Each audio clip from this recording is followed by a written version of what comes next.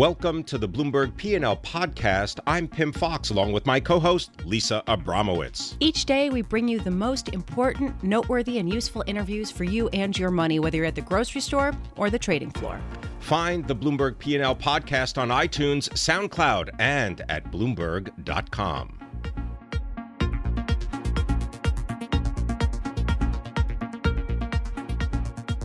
Peter Coy, U.S. economy team covering all the indicators. He's our economic editor for Bloomberg Businessweek, and he can be followed on Twitter at Peter Coy, C-O-Y. All right, Mr. Coy, tell us a little bit about the economy and the challenges that a Trump administration faces.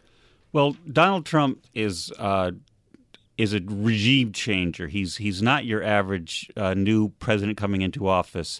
He's got incredibly ambitious goals. He wants to really change things a lot, and he has vanquished his political opponents, but can he as easily vanquish his economic challenges? And that's the question I have. I mean, specifically, he's vowed to cut taxes, but he's also planning to increase spending quite substantially. And yes. The question that I have is, aren't there going to be some Republicans who don't want to see the deficit expanded dramatically, and how is this going to work? Exactly. So the pair of nonprofits in Washington, the Committee for Responsible Federal Budget and the Urban Brookings Tax Policy Center, did a joint report looking at Trump's sort of the handcuffs on him, the economic handcuffs, and saying that if you look at Trump's plan, as you said, he wants to cut taxes dramatically, but he wants to preserve the big cost centers of the federal budget, which are Social Security and Medicare, and he wants to keep defense spending on track or raise it. He said the new spending over the next decade would be 10 times larger than the new revenue.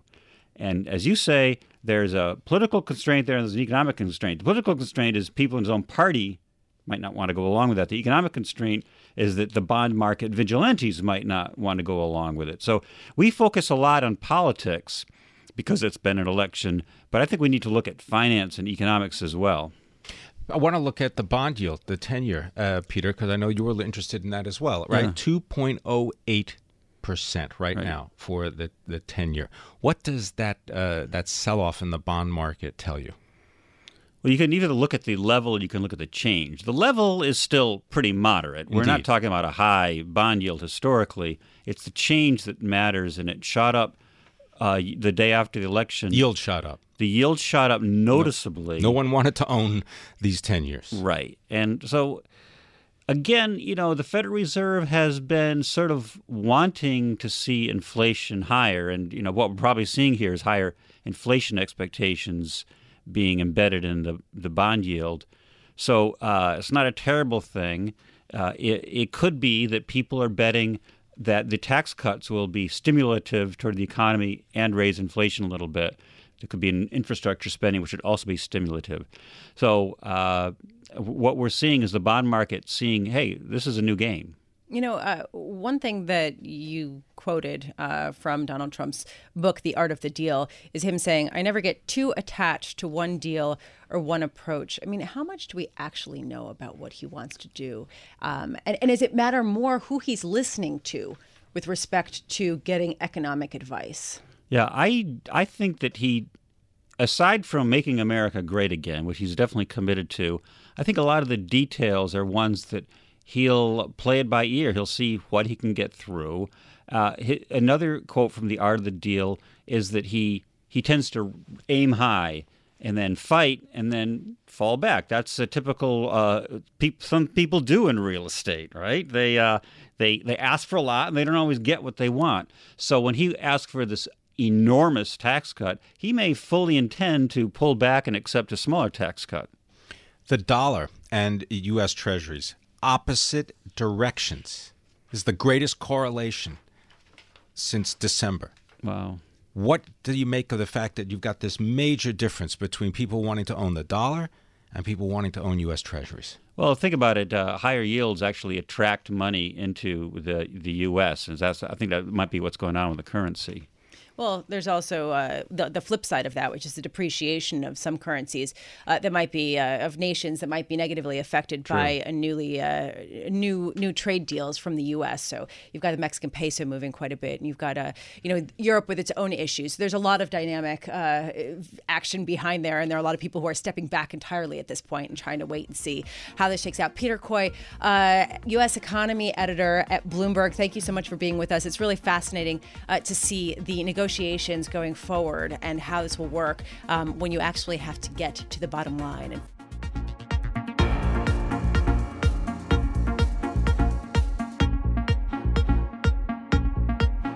One other place that is seeing some big money and potentially even bigger money is the marijuana industry. I want to bring in Rick Byrd, CEO and executive chairman of PureAgro, which is a company that supplies goods to help with the growth of marijuana plants. This was a big election for you, wasn't it? It sure was. I want to clarify. We're kind of a picks and shovels play for what we're calling the green rush. So just like the gold rush, picks and shovels were the companies that made it. We feel we're picks and shovels. We just supply the equipment, nutrients, and typical farming products. So let's go over what happened on Tuesday. California voters and those in Massachusetts, Nevada, and Florida, North Dakota, all passed some measures, whether it was medical marijuana or also recreational marijuana, making it legal. How concerned are you that this could get reversed with an anti-drug Republican administration? I think the Republicans have had a conservative platform on states' rights. And I think as long as they stick to that platform and let the states do what they want, which has historically been their platform, I think we're in a good position. Now, you have been credited with creating the first in the country, custom platinum certified home when it comes to energy efficiency. Yeah, my background is environmental construction, so I built the first LEED Platinum home and helped the LEED rating system in their progress into the residential market. All right, and the reason I bring that up is because I'm curious if you can give us an estimate for how much energy, and as you said, picks and shovels, it's not just picks and shovels, it's all of the farming equipment, but it's the energy also that is taking off the grid if you, let's say, just set aside the legal issues of the marijuana industry. What kind of energy consumption are we talking about? You know, it's hard to put a dollar amount or a percentage because I don't have the data from the growers, but I'll tell you it's a big line item for them. And actually, the marijuana industry is what's fueling the R&D for these lighting manufacturers and such to bring down the cost of it. And as we see in Colorado, the price of cannabis has been dropping due to the recreational. That's forcing these guys to look at their P&Ls and actually pull out. Are there any line specific items. Companies or technologies that you can point to that are being developed? Yeah, there's a lot of technology, and I think we're seeing it in LED. LED really hasn't been able to break into the cannabis market yet, but what I see on the horizon, I think it will be. So one thing that PureAgro predicts is that the legal marijuana industry will grow to be a $50 billion industry by 2026. What has to happen for that to happen? Right now, you estimate that it's about a $6 billion business. Yeah, I really think that we're seeing it happen with what you just said about these votes. I mean, Florida going medical is just huge. That once again, that's a Florida passing the bill legalizing medical marijuana. Exactly. And then California going recreational. So California, by a couple of estimates, represents either 62 or 82% of the total country's cannabis market. So when you look at it like that, just California alone could throw a big chunk, 60 to 80% of that number you just quoted. Yeah, I love, Pimm, I love that every industry has their lingo and that this is going medical or going recreational. I love it, the different expressions that come up. How about going just to go run down some of the initiatives, right? Because Massachusetts voted for recreational marijuana, also extending legal marijuana that makes it a coast-to-coast situation, doesn't it? It sure does. So there are still those that oppose this or that are sort of trying to get court orders to halt some of the bills from getting implemented or for allowing people to exercise their new rights, basically before there's a social study to look at whether this does have a bad effect on social fabric. How concerned are you about that kind of activity? Well, since, my company owns the largest player in Colorado, and Colorado was really the social experiment. So what we're seeing with Colorado is that they love the tax revenue. There is no other consumption of other drugs, that gateway drug sort of mentality. I think that's been put to rest. And I feel that Colorado, since they've already done it, we'll see the same thing happen in California. We'll see public opinion be very high after the recreational passes. Real quick, which state do you think is next to legalize marijuana? Wow. I'd like to see New York. Is that where you're from? I'm bi-coastal. Thank you so much for being with us, Rick Byrd. A fascinating time for the marijuana industry. Rick Byrd, CEO and executive chairman of PureAgro on the marijuana business, which could grow to be $50 billion in the next 10 years. Definitely a big industry, definitely something to watch. And I know, anecdotally, speaking to many traders out there, that it is something that they're watching as a potential profit boon and something to bet on. So it'll be interesting to see how they do that with a picks and shovels type of play or not. This is Bloomberg.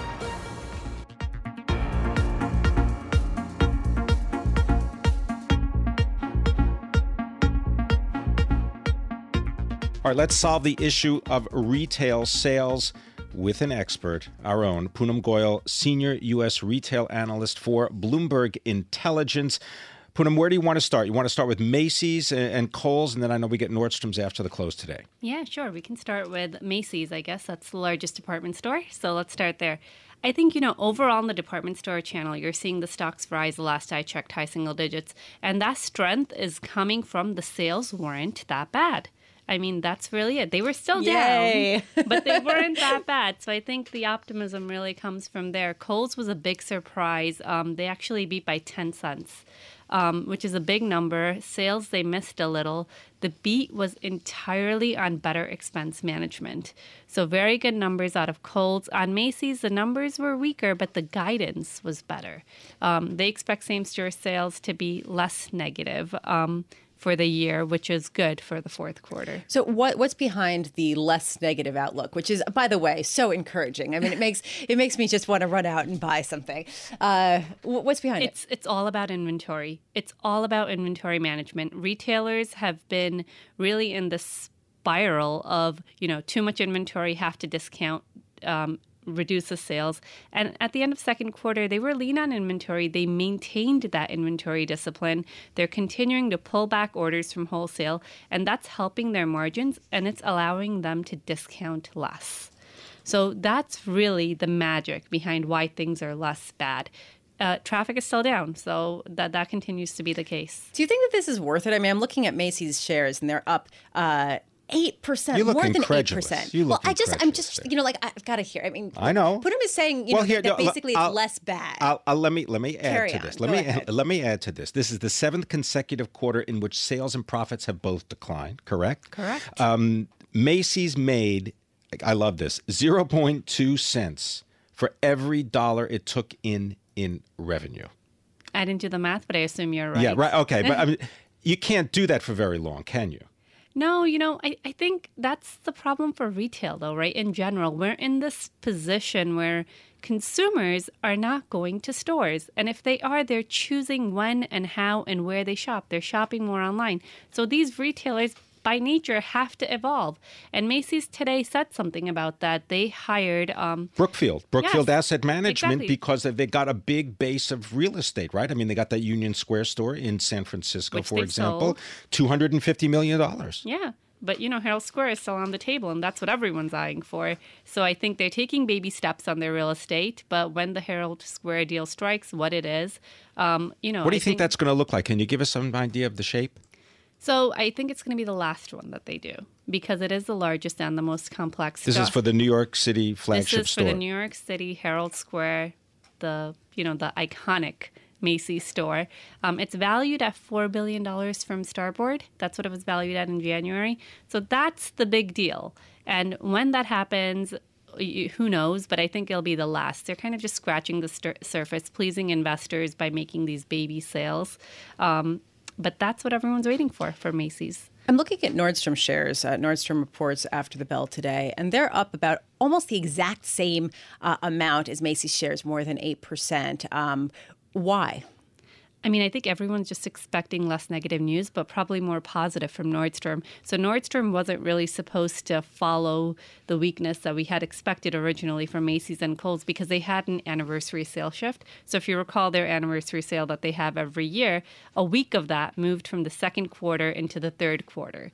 And that was supposed to help Nordstrom's results. We expect it to help Nordstrom's results. But just by seeing better numbers out of Macy's and Kohl's, I think the market in general is more positive on the department stores. Could the better than expected numbers have anything to do with a stronger economy than many analysts were expecting? I don't think there's much that has changed in the economy if you look at the third quarter.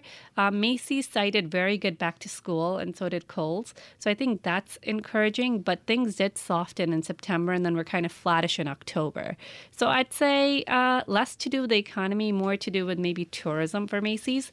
They had 100 to 150 basis point impact from tourism in most of the last 18 months. And now tourism sales are just in line with their comps. So that's helping Macy's too.